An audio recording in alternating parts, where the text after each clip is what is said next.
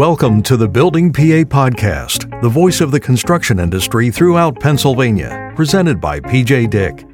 Here are your co-hosts, Chris Martin and John O'Brien. Hello, and welcome to another episode of the Building PA Podcast, a construction industry podcast recorded right here in the great state of Pennsylvania. I am one of your hosts, Jon O'Brien from the Keystone Contractors Association, and I'm joined, as always, by Chris. What's up, Chris? Hey, John. Long time no talk, man. Yes. But hey, a little hiatus, right? But we're ready to go, and we're back, and really moving things forward. So, what are we talking about today, John? Today, you ready for this? We're going to talk about some drones. Some drone safety, some drone inspections, and who better than the president of aerdia, Seth Zora. So, Seth, welcome to the show. Thank you. How are you today? I'm doing all right. Yourself? Good. Yeah, not too bad. I'm enjoying this weather. We didn't have much of a winter, so I'm happy to go right into spring. Absolutely. I could do without all the rain. Yeah, all the rain. Yeah. Especially flying drones, man. That's got to be great to get out and have some springtime weather, huh? Yeah, absolutely. That was a beauty of it, is the fact that we didn't have much winter, so we were a lot more busier than we normally would through that quarter. So it was good for our bottom line. That's good. Yeah, so you want to introduce aerdia to us? Yeah, absolutely. So we've been in business since 2016. We are a veteran-owned drone service provider. We work all through, I say, the lower 48. We'd hit all 50 if anybody wants to do projects in Hawaii or Alaska. But normally we're traveling, we could be out in California, over to the East Coast, wherever we need to go. We've focused since 2016 strictly in the AEC sector, trying to make sure that all of our services help supply great data for anyone that's working within that. We have a small division, brand division, that will do, we've coined it brand awareness, to be able to do marketing, videos, different things like that. So if there's a project, general contractor, someone's working on, we can do it from start to finish, giving them something to share on their social media and whatnot. Okay. And thank you for your service. It's always fun to promote a veteran-owned company and talk to a veteran-owned company owner. I was 4 years in the Navy. Well, thank you for your service as well. Yeah, you bet. Yeah. And you're based in Western PA, I believe. Is that correct? That's correct. Yeah, we're out by the Pittsburgh International Airport. Is it hard breaking into an industry that, in some aspects, can be set in its ways, and you're providing a new service, to contractors that probably never used a drone before for the industry? Was that difficult? Yeah. I would say initially, probably 2016 and 2017, absolutely. We were doing a lot of education, setting up lunch and learns to kind of come in and, not only talk about the services that we provide, but also do a little bit of convincing. The big issue that we've ran into in the beginning stages, our infant stages of the company, was really proving to, say, the survey companies that when we're delivering data, it's actually going to be able to deliver the accuracies that they need and be able to back it up and follow through with a way for them to be able to check the accuracies. I think that now that we're in our fourth year, it's somewhat now more commonplace that either someone has spoken with someone that's used a drone or they themselves have used drones on projects. So the apprehension initially is kind of no longer there. So it's definitely something we had to battle a bit with, or some of the issues that we ran into were in the early stages, even before the FAA made it mandated for us to get certified, say 2014, 2015, when people were still using drones. Some of the issues that maybe those previous companies had on a job site, we were now going in to kind of play cleanup. And, we would have to convince them that we weren't going to have the issues that the previous company had, that we were safety-minded, that we were doing our due diligence to make sure that everything was on the up and up. So a lot of those initial issues we were kind of saddled with to prove that we were not going to replicate, the same problems. Okay. So you have a experience and background prior to launching your company. You were involved with drones. Is that correct? I'm sorry, say it again? So you have an experience with drone technology prior to starting your company, and that's kind of steered you in that direction, is what it sounds like? Yes. Yeah. Really what it was I just was interested from a hobby standpoint. Mm-hmm. When I had gotten, when my wife and I got married, I used a little bit of our money that we had received, and I purchased a drone. I thought it was interesting. I've always had a fascination with technology. So naturally, whenever, you could start flying a drone, drones are different than the typical RC. You have helicopters, airplanes, but they take a heck of a lot more skill to be able to fly than your typical drone nowadays, because drones, they're equipped with GPS. So it makes it a lot easier. So I knew that if I was going to get involved with flying drones, being a novice at it, if there was going to be any type of accidents, it would be minimal. So it was something that kind of drew me to it, to know that, okay, I could buy this, might break a prop or something here and there, a propeller, but beyond that, it wasn't going to be as catastrophic as if I was going to get into flying, helicopters. So that was the first pitch, and I just fell in love with it. And at the time, I owned another business doing screen printing and embroidery. Completely sold that business off to get into this one, and it's been fantastic. Awesome. So, Seth, you mentioned that you took some of your wedding gift money there. How does your wife think about this? Like, what was her reaction to this? She thought it was fantastic. Yeah, I mean, initially, it started out as just being a toy. And I think a lot of the misconception when we were first getting into the business, even when we would go in and have these talks with different companies, is, how can a toy help us? And that was a big hurdle that we had to overcome. And it was initially that way with my wife. It was just something I flew around, really didn't do much with it, some video and some photos, and it looked cool. But then whenever I went back to her and I said, look, I think this could really be a viable business, I think her ears perked up a little bit more. That's great.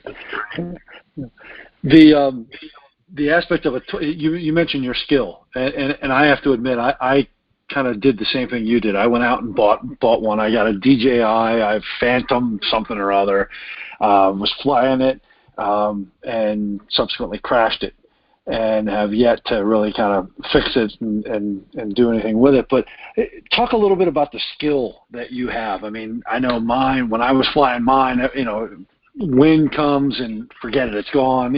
Talk a little bit about some of that. Yeah, absolutely. The physical, a lot of people don't realize when we get out onto a job site, I would say probably 85 to 90% of our work is already done. Up to the present point, we've always tried to remain far more advanced than our competition. And what I mean by that is our current drone that we have it's called LiDAR. So it's a laser system that's incorporated on the drone that we can do 3D modeling, we can do laser ground scans. The bulk amount of my work that I need to do is planning those missions before I get out onto the site, making sure that I've already been to the site previously for due diligence and safety, and make sure that there's no hazards that we need to be aware of. So a lot of the physical flying of the drone is all autonomous. So it takes out a lot of the issues, if you will. Whereas if you're just kind of out there as a hobbyist, and then that's where I started, was just flying it around manually. This would look cool, let's fly over there, take a photo. This would be really cool, let's manually fly through and do a video of it. Now everything that we do has to be very, very meticulous in the way that we're collecting the data, and the best way to do that is to let the machine do it itself. So a lot of times once I get out to the site, I basically Again, we'll run through my checklist, make sure everything's good to go, make sure there's no safety issues, and then I basically hit start. The drone takes off and it flies the programmed flight. And as long as everything does, up to that point, I've done all my planning properly, then everything's good to go. Comes back to me, I review the data, and I'm basically on to the next step. So if I'm a contractor, I want to hire you. How many people come out to your? How many people are going to be on my job site to do this? So it really depends on how big it is. We've done jobs where it's myself, and that's all I need. We just recently, this last summer, wrapped up a job where we were scanning 45 streets for PWSA. Basically, through that job, we were using the laser to scan the actual road, create topography mapping so that once PWSA comes through and they upgrade all the water lines, they can put the road back to the condition that it was. They've already determined how that water flow needs to run and the pitch of the road, so all our data is for that. Now, you can imagine these 45 streets were all over Pittsburgh, so for that type of job, I had myself plus 2 what we would refer to as visual observers. So those individuals were helping me keep an eye on the drone if needed, also traffic, making sure that I could keep my eyes on the drone, but also make sure that if there was anything that was going to be a safety concern, we just had multiple eyes that were on it. So it really just depends on how big the project is. We just finished another project down in Hazelwood. We did a hillside scan. It was 2 miles long. In that instance, I had myself and another person. They were acting, again, as a visual observer. Just mainly everything that we do is always going to be in the name of safety. So, I'm sorry, John, I have one last question on that line of thinking. I'm sorry. So with the LiDAR and your drones and the work, does that then tie into like a GIS system or a BIM system or anything like that? Absolutely, yeah. So in that instance, we used the project we did in Hazelwood. That whole entire project is a wooded hillside. The city's working on putting in, I think it's called the Mon-Oakland connector. It'll connect from over the backside of Oakland over into Hazelwood, and it'll basically give people that are going to be living a little further away from Oakland an easier way to connect via bike and different mobility paths and whatnot. Why we got involved was because it was heavily wooded, and to have a traditional survey done through there, it just would have taken too long, and it would have just been too thick of a dense to be able to try to get accurate data. So in that instance, we just went out there, we scanned it. Our client was for Michael Baker, was who wanted the data. Michael Baker turned around and took that 3-dimensional point cloud and pulled out just the ground level to get the topography. So at that point, they're either kicking it over to the survey crew and they're doing their stuff, or if they wanted to know, in an instance of BIM, as you mentioned, we did a recent project where they're converting a school over for the Pittsburgh SWAT. We did a full scan of the outside of that building. Then Buchard Horn will go in there with that data, and they're going to be able to get measurements off of windows, the roof. There's cellular equipment that's on the roof. They'd be able to get, distances from that equipment. So really it just depends on, the type of ending deliverable that the client needs, or the data, I guess, on how they'll extrapolate it. Yeah, this is the Building PA podcast. We're talking with Seth Zora of aerdia. And Seth, I was wondering, when it comes to the drones, number one, who's hiring you? Is it the owner, contractor, engineer, architect? And also, you mentioned safety a few times. Is OSHA involved at all? I mean, do they review the safety inspections, and have you seen that at all? And do they hire you at all? Does the government, employ you? Sure. Yeah. So a lot of our clients we're seeing civil engineers, surveying companies. We're usually being brought in as a part of the team for the proposal stage. So the 2 clients that I mentioned, say Michael Baker. Michael Baker brought us in as part of the team. We submitted our cost. They put it all together for the package. Then that goes over to the city and then from there it's decided who gets. Same with Buchard Horn. We've worked with them a couple times. The PWSA project that I mentioned, they were the ones that were hiring us. A lot of times it's one of the things where we're not really recreating a brand new tool, I guess you could say. We're able to turn around and take something, say a traditional survey, and expand on it exponentially. Because when we're flying over with our laser, just to give you an idea, on an open area, we're able to usually get about 100 individual points per meter square. So if you were thinking in a traditional surveying method, they're generally going to go out there and just collect 1 point, move over to another location further away, another 1 point. In that 1 meter square section, we have 100 individual points. So we really start to give a lot clearer, more definitive look at, say, topography in a lot quicker and generally a lot cheaper method than what it would take for someone to give an equal amount of deliverable. Now, for the safety side of things, OSHA is not really heavily involved. What we've done from a company standpoint is we've gone ahead and I've put us through the OSHA 10-hour, knowing that we're going to be out in these various different environments that we need to be, we need our head on a swivel, so to speak, and to be able to make sure that we know what we're looking for, the OSHA 10-hour was the best option for us.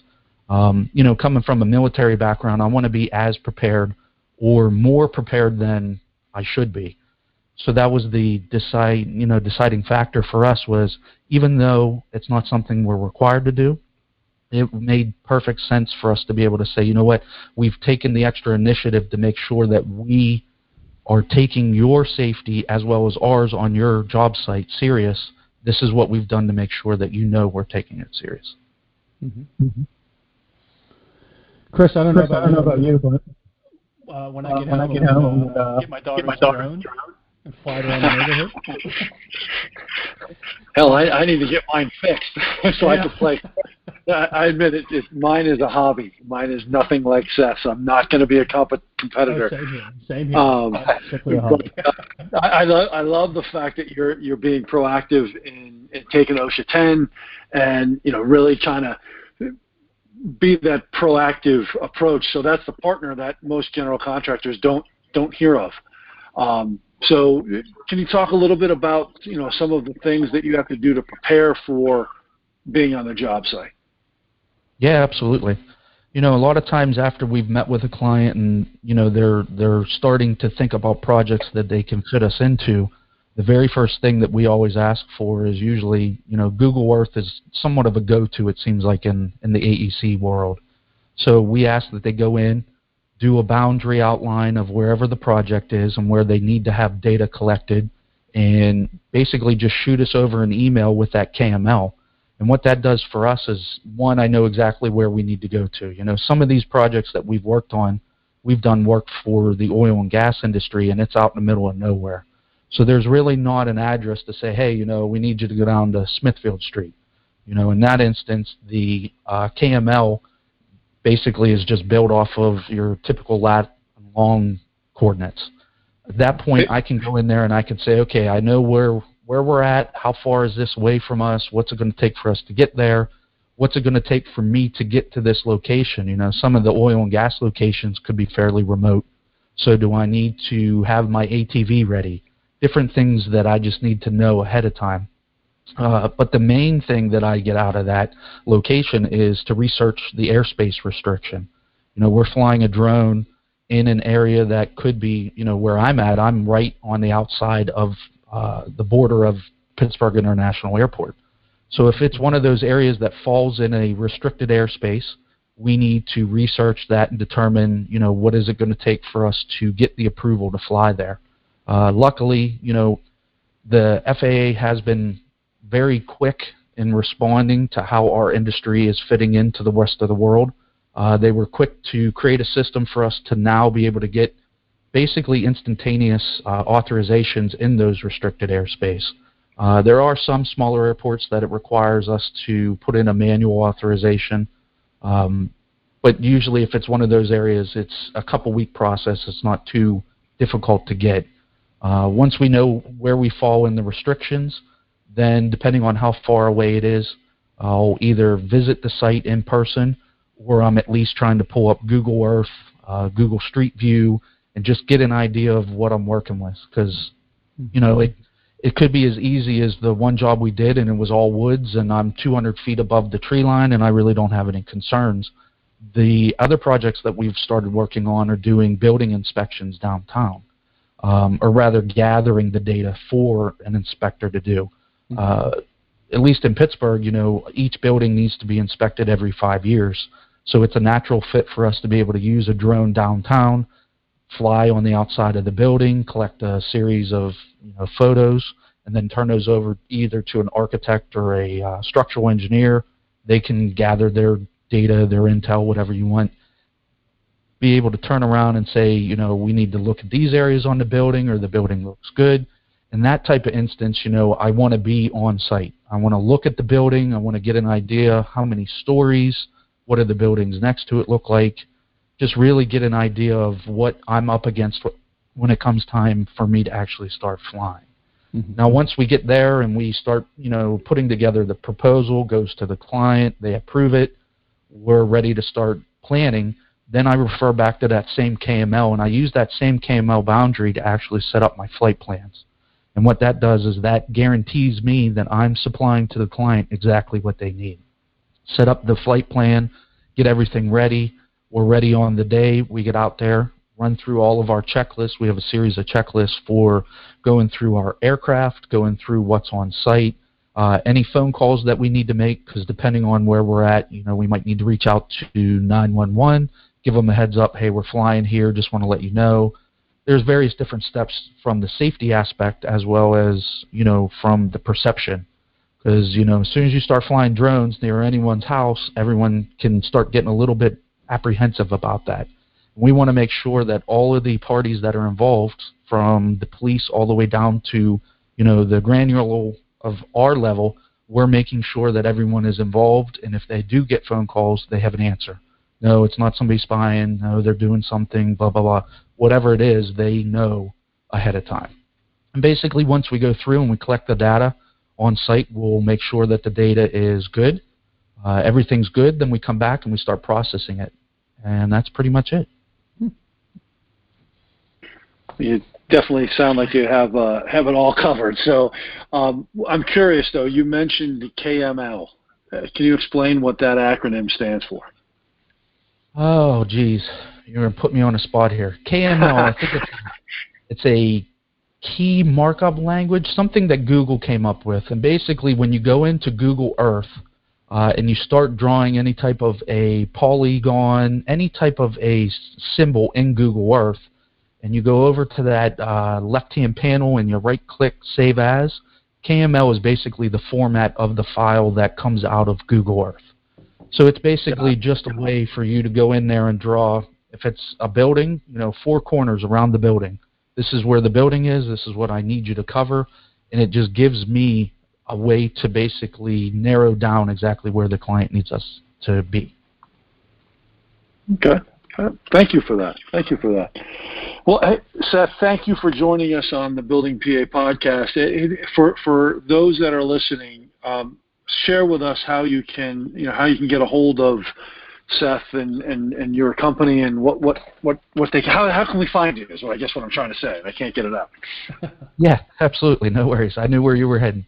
Thank you. So yeah, our website is aerdia.com, aerdia.com. We're on all the different social media platforms. The easiest thing to do would be to reach out to me probably directly at Zora, Zora, _S, at aerdia.com, aerdia.com. Or you can reach us via phone at 724-693-8292. Very cool. Well, good. Well, Seth, thank you for joining us today and having a chance to enlighten us a little bit on drones and their the skill and what's needed to help the industry. So thank you for that. And more episodes are coming. You can find more at buildingpapodcast.com. Thanks, Seth. Thank you. Have a great day.